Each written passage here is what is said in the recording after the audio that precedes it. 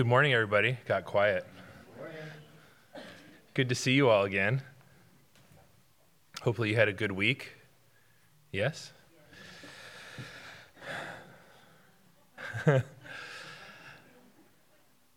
So let's start with prayer as we will talk this morning about preaching and corporate prayer. So let's bow our heads and ask God to bless our time together.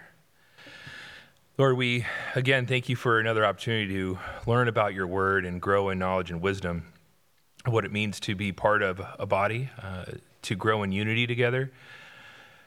I pray that you remove distractions as we learn about expositional preaching and corporate prayer this morning. Lord, I pray that it resonates within our hearts and convicts us to listen more intently and pray together with our sweet little body here at Pacific Hope. Bless our time and lift this up in your Son's name. Amen. So this morning, as I said, it's the foundation for unity is our topic today, and it's on preaching and prayer.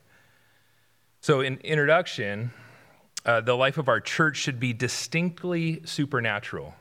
That is, when people look in our church, they should see in the depth and breadth of our relationships that is beyond what they can explain through simply a natural relationship, because we are uniting in Christ.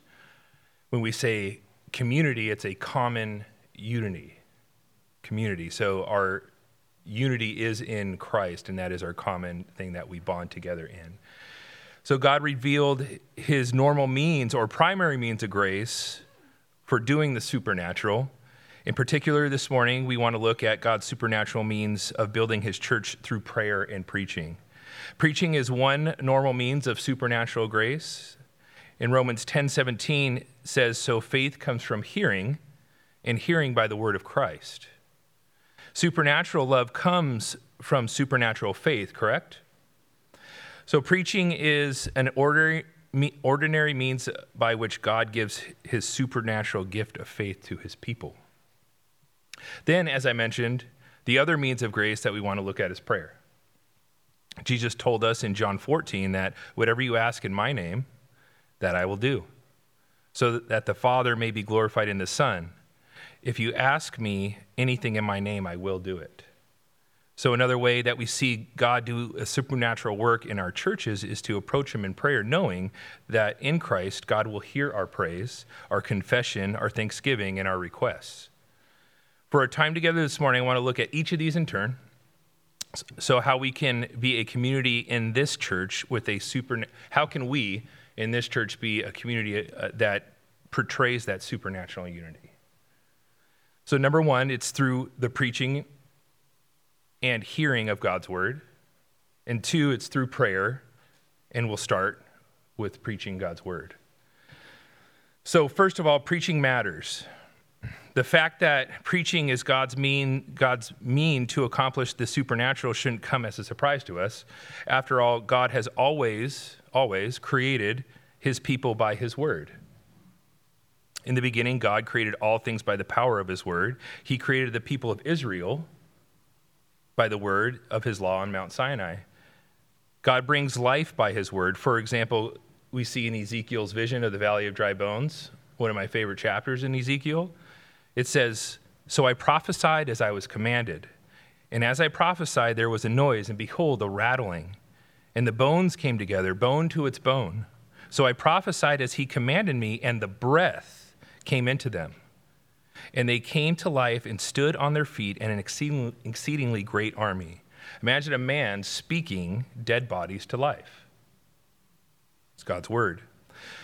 So God's word spoken by Ezekiel is what brings his people to life, which is exactly what we see in the New Testament. Jesus, God's word, the Logos, made flesh, taught God's people. And it's Peter's preaching of the gospel in Acts 2 that first ignites the church, and the apostles faithfully teaching that sustains it. So God's word, here, don't miss this, God's word is central to the identity of his people. God's word is central to the identity of those who call themselves Christians. Christianity is not primarily about spiritual experience or about warm community or acts of service, though those things are important, and that does happen. But it is first and foremost a message that can be supported based on historical fact. We read in 1 Corinthians 15, it says that Christ died for our sins according what? To the Scriptures. And that he was buried, and that he was raised on the third day according to the Scriptures. And that he appeared to Peter, Cephas, then to the 12. This is the good news, the gospel. And preaching that message is the source of our life as a church and eternal life for each of us. So, secondly, expositional preaching is especially important. You can have preaching and see nothing supernatural as a result. Not all preaching is faithful, is it? And not all people are faithful listeners. So you can have preaching and see nothing as a supernatural result. Just think of all the people who listened to Jesus himself and then went away. They were unchanged. So first, I want to talk about what kind of preaching should be seen as normal, and then what happens when that preaching meets or joins together with a community of God's people. So what kind of preaching will supernaturally create God's people out of nothing? In a word, preaching that is expositional. That exposes, expositional, it exposes a passage of Scripture to us. When we say that a sermon is expositional or expository, we mean that it is designed to explain a particular passage of Scripture, so that the main point of the sermon is the main point of the passage. The alternative, I think some of us have come from this, topical preaching. It's very different than expositional. It's where the preacher determines the primary point he wants to communicate in the sermon, not necessarily the Word of God, and may or may not use the main passage of Scripture to support that point as well. So topical preaching is not necessarily bad on occasion. We do that for Advent. We do topical preaching during Christmas time, and we talk about the birth and why Christ is here. That's beneficial. But a preaching schedule that is predominantly expositional will grow a congregation better and with more lasting results. Why is that? Because as a preacher preaches expositionally, moving through successive passages of Scripture week after week, the congregation better understands Scripture that is in its overall context. And so let's elaborate on these by a few points. There's three specifically on expositional preaching. Number one is when a pastor preaches through a series of passages, basing each sermon on the main point of the passage of Scripture that he's particularly preaching on rather than a topic, God's Word sets the agenda for the sermon, which is very important. Very practically, expositional preaching forces a preacher to address verses that he may be uncomfortable with or don't fit as cleanly into his theology. Some pastors do not do this on purpose for that very reason, because it makes them uncomfortable. So they do not have to preach a verse or a portion of Scripture they don't like. It's a good way to kind of sidestep around hard parts of Scripture. So number two, expositional preaching is a better way of teaching the Bible. When a pastor preaches a passage of Scripture in context, taking the point of the passage as the main point of the message, he and the congregation often hear from God things they did not know when the sermon began or the study began. So you learn together as a body. And then thirdly, expositional preaching teaches a congregation how to read and study the Bible for themselves.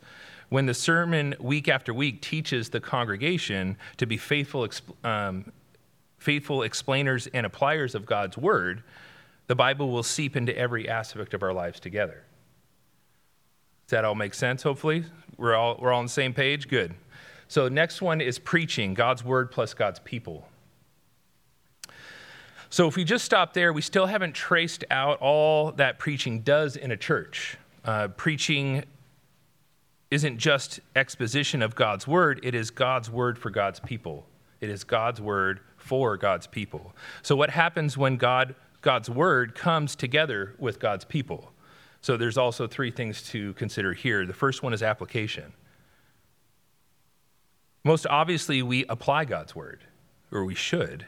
Consider the weight of responsibility that rests on our shoulders. So us who are privileged enough to hear gospel-centered preaching each and every week.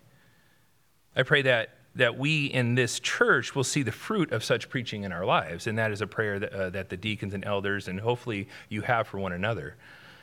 There are some things we can do better to apply the sermons. We can read through the passage in our own time during the week, in our study times. We can pray for the preacher and for our application. We can take notes. But even beyond those things, we should think about the sermon application as a corporate endeavor instead of an individual one.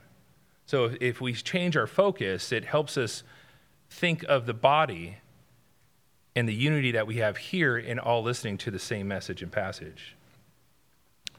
So a good question to consider is, are you working in a faithful, humble way to help apply the truth to you and to receive to the lives of your brothers and sisters in Christ? Do they know your life well enough, and do you know theirs, that you can help them apply a sermon in ways that they may not have thought of? So that forces us to have to talk to one another, doesn't it? A few ideas of how you might do this.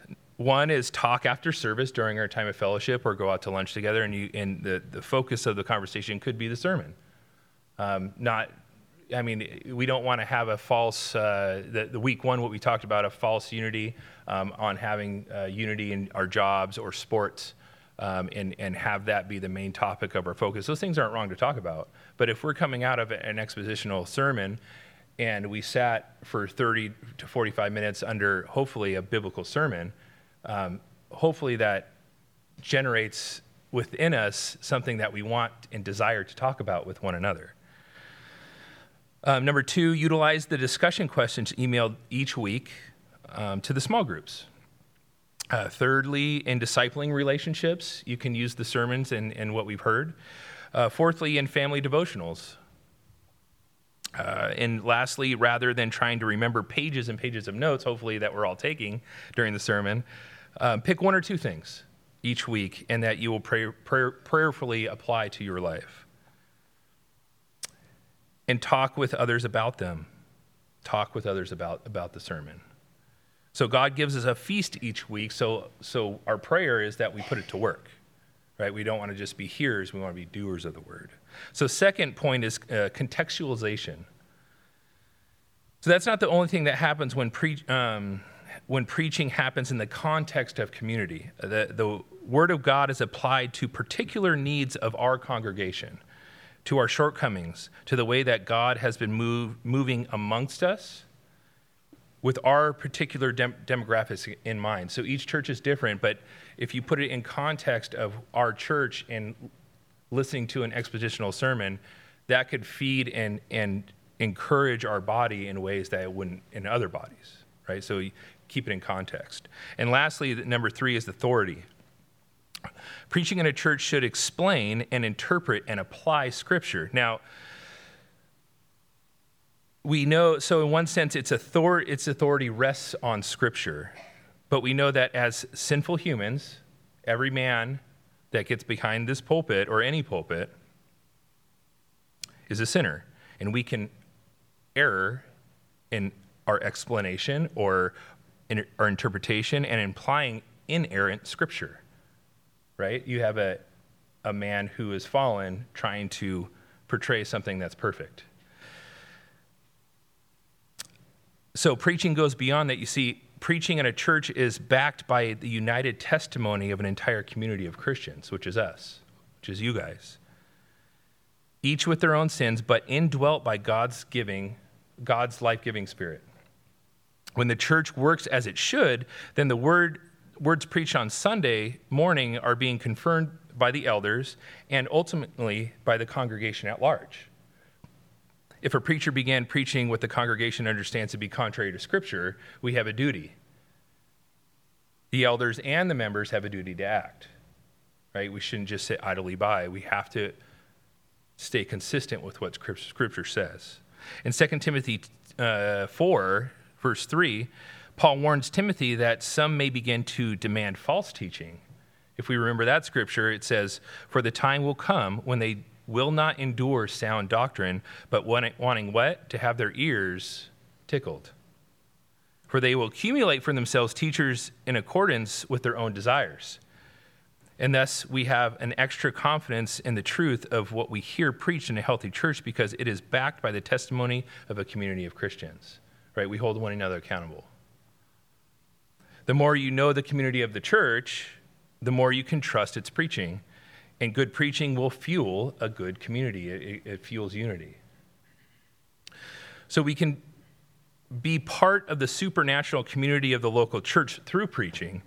As we listen to good preaching, apply that preaching to ourselves and to others, and support good preaching, but it also happens through prayer, and that's going to be, we're moving to that topic, the topic of prayer.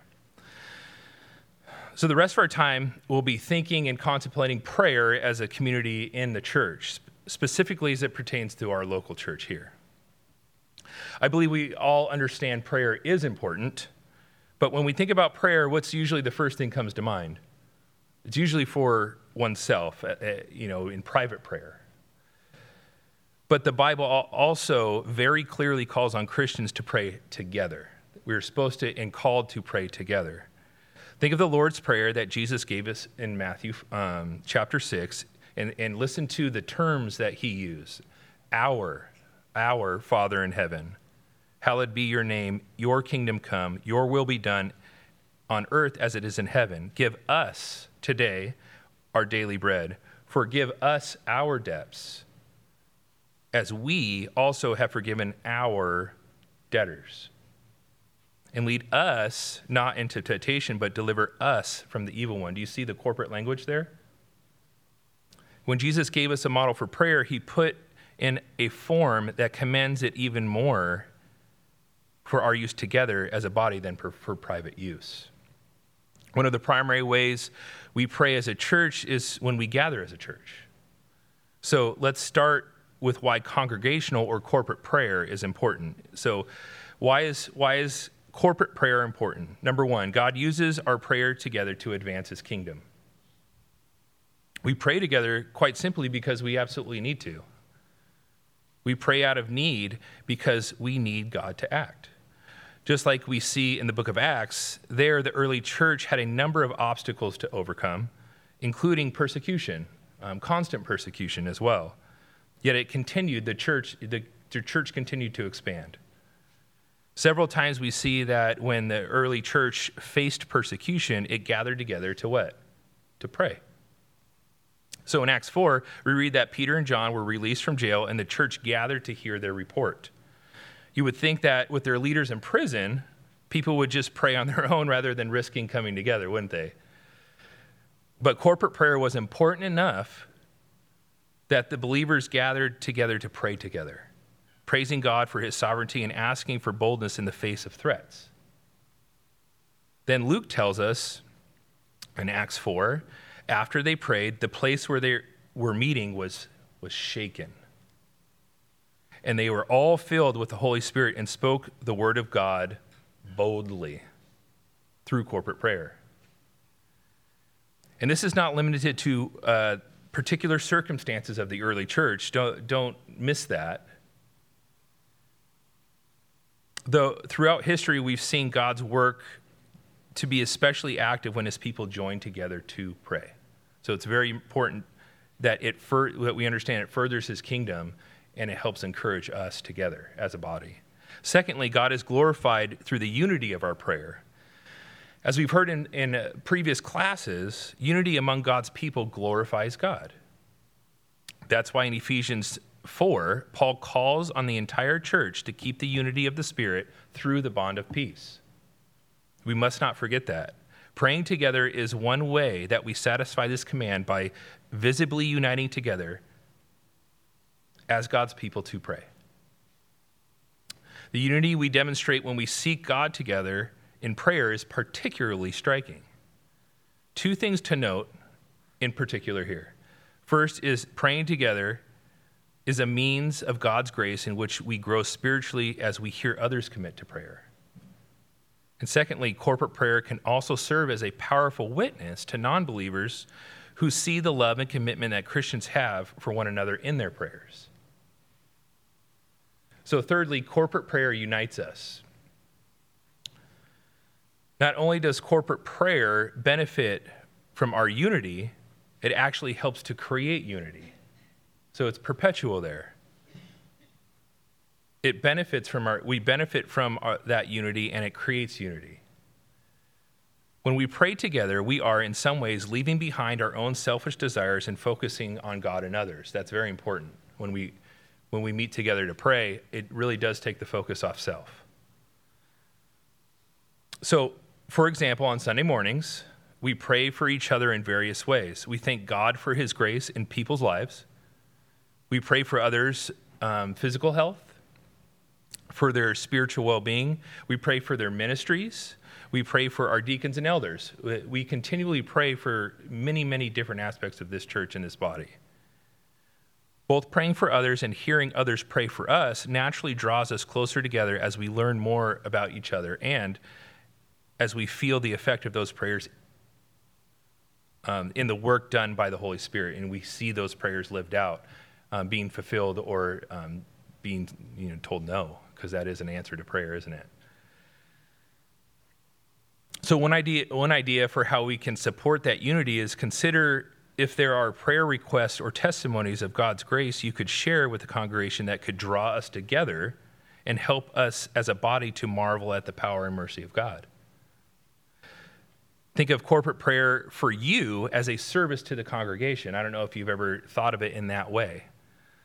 Us corporately praying for an individual does unite us, and it's a service to the body.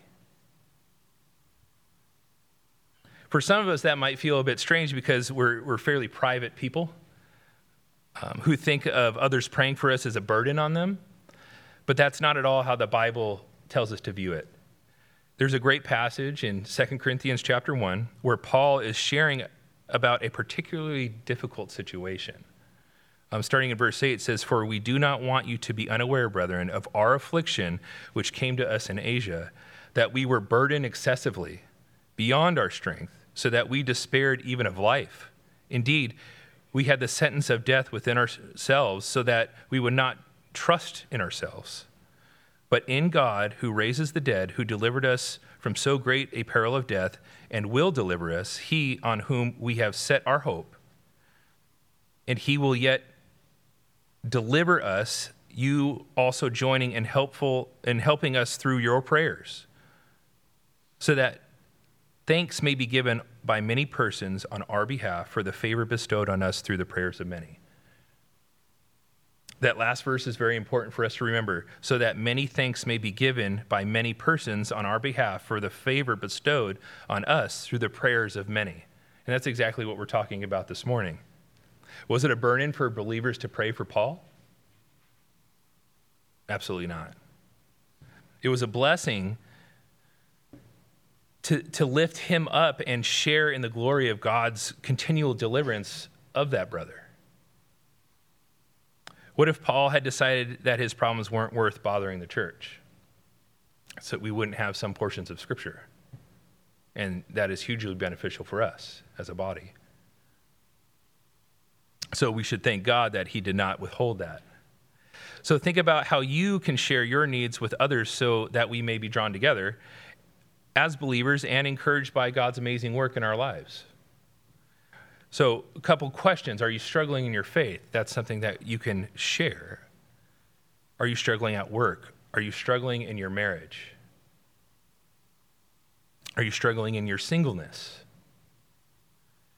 Being transparent with others in the body gives the church opportunity to intercede in prayer for you. The thing that gets in the way is pride. That's something that we all struggle with. We don't like people to know our problems or our sins. But as a body, we are called to bear one another's burdens and lift one another up in prayer and support and come alongside one another. So after we see God's work in other people's lives, then we're able to praise God as our prayers are answered. Allow others to bring you before our Lord in prayer. It's a privilege. It's a privilege to others. Number 4, corporate prayer teaches us how to pray. This is a big one. Much like one of the disciples who asked Jesus to teach them to pray, many believers today desire to know how to pray. Sure, they know how to cry for help and how to be thankful, and those are great parts of prayer. They really are. But there are also more aspects to prayer that we can exercise in. One recommendation for corporate prayer is to follow the ACTS model. I think we maybe have all heard this. ACTS, the acronym, A for adoration, C for confession, T for thanksgiving, and S for supplication. Though it may not always be in that order, and why is that? Because we pray together in part to teach ourselves how to pray. And let's explain that for a second. It's a good discipline just to focus on praising him. One of those letters. So our prayers of praise teach us what it means to focus our gaze on the beauty of God and to delight in him. Similarly, confession is uncomfortable, and we quickly, normally, as we're confessing, we quickly shift to asking God to change us. So we don't dwell on the confessions. I know that's true for me. We like to kind of change the topic. But when we do that, we lose the opportunity to explore our hearts and acknowledge what's really there in our confessions. Having an extended time just to confess sin makes the assurance of pardon that we read from the Bible and the responding song that we sing because of that pardon that much more joyful. Do you agree? Amen. And we can learn from the prayers and of petition from others and thanks as well. In our prayers of petition, we pray for much more than just our own needs, which is where we're tempted to focus, naturally. We pray for our government, we pray for the persecuted church, for missions, for evangelism, for our church here at Pacific Hope, and for us to apply the truth of preaching in our own lives. That's all done corporately. So if you do want to grow in your prayer life, all of us, if we want to grow in our prayer life, I highly encourage you to meet with us at 8 o'clock before Sunday school in the back corner over here for corporate prayer. You will hear our dear brothers and sisters praying faithfully and fervently for this church. It is a sweet time. You will hear how some talk to God like he's standing right next to us in the room. It's amazing. You will hear powerful prayers of strength and wisdom. It teaches you different aspects and different way people pray. You will hear prayers asking for grace and mercy, thanking God that his mercies are new every morning because everybody struggles. It teaches you you're not alone. It teaches that other people are going through the same thing you are, and that you can not unite in that because God's grace is sufficient, and that his word is our foundation that we stand on. And all of these things happen in corporate prayer.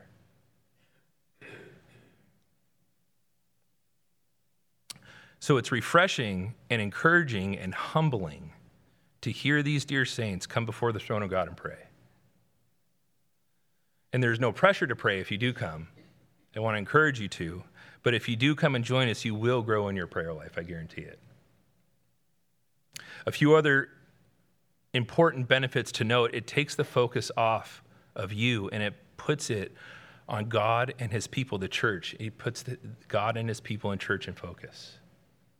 This helps us put things in proper perspective and being humble before others and God. It prepares you to receive God's word. It helps you put you in the right frame of mind to be an expositional listener, which is important as we sit under expositional preaching. It helps you be sensitive to the needs of others as you pray with and for them. This is living out God's word in bearing one another's burdens. Okay, so corporate prayer, it's extremely beneficial and important for the soul. So secondly, praying for our church. Before we end our time together, and we give you a few thoughts on how you can pray daily for our church. And my hope is that these things become part of our daily routine. We will see wonderful things happen in our church. So number one, pray for the preacher. Please pray for the preacher.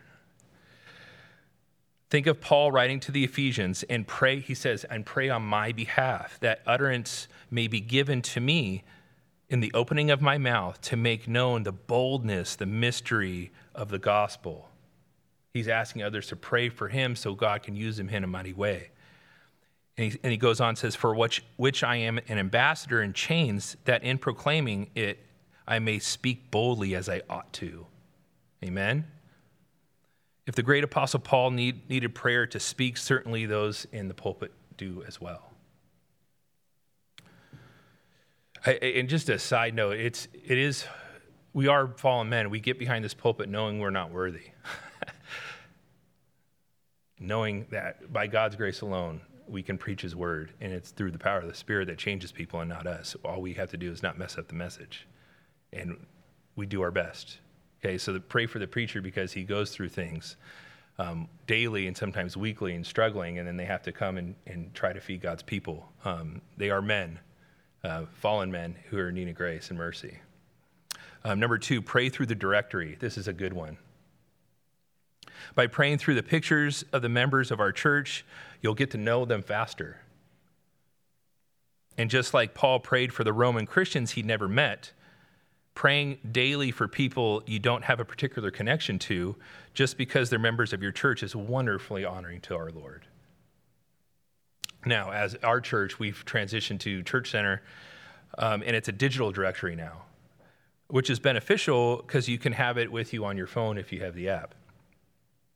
If you haven't downloaded it yet, one of us can help you. We can get you signed in and create a profile. But if there is a profile for you, if you're a member on this church, you can go through and pray for our body, and you can always have the directory with you. It's a great way to pray for people who you do not know.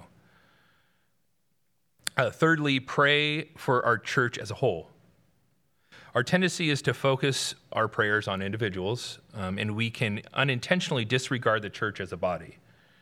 I'm in no way suggesting that we shouldn't pray for individuals, because we absolutely should, but I am encouraging us to pray for the church as a whole as well. It should be just as important. We together are one in Christ, and that unity is a gospel witness to those who walk into the church. Okay? And as such, we must pray for the continued unity of this church. Much like in the Lord's Prayer, pray for us as a body using corporate language like we and us and our. And on the last page of the handout here, on the back, is a list of suggested areas to pray for our church. And this is a good list, but it's not everything. So as needs arise, and our church and the community is going through different things, we can pray specifically for our church. So how do we expect the supernatural to be at work in our church? So we celebrate the regular preaching of God's word, and we pray. It's very simple. It's God's primary means of grace to show the supernatural work of his Spirit. Preaching and praying. And those are the ways that God does that. It's his normal means of grace. And that's it for today. Kind of blew through it, but is there any questions? I do encourage you guys to join us at 8 o'clock. I know it's early on a Sunday morning.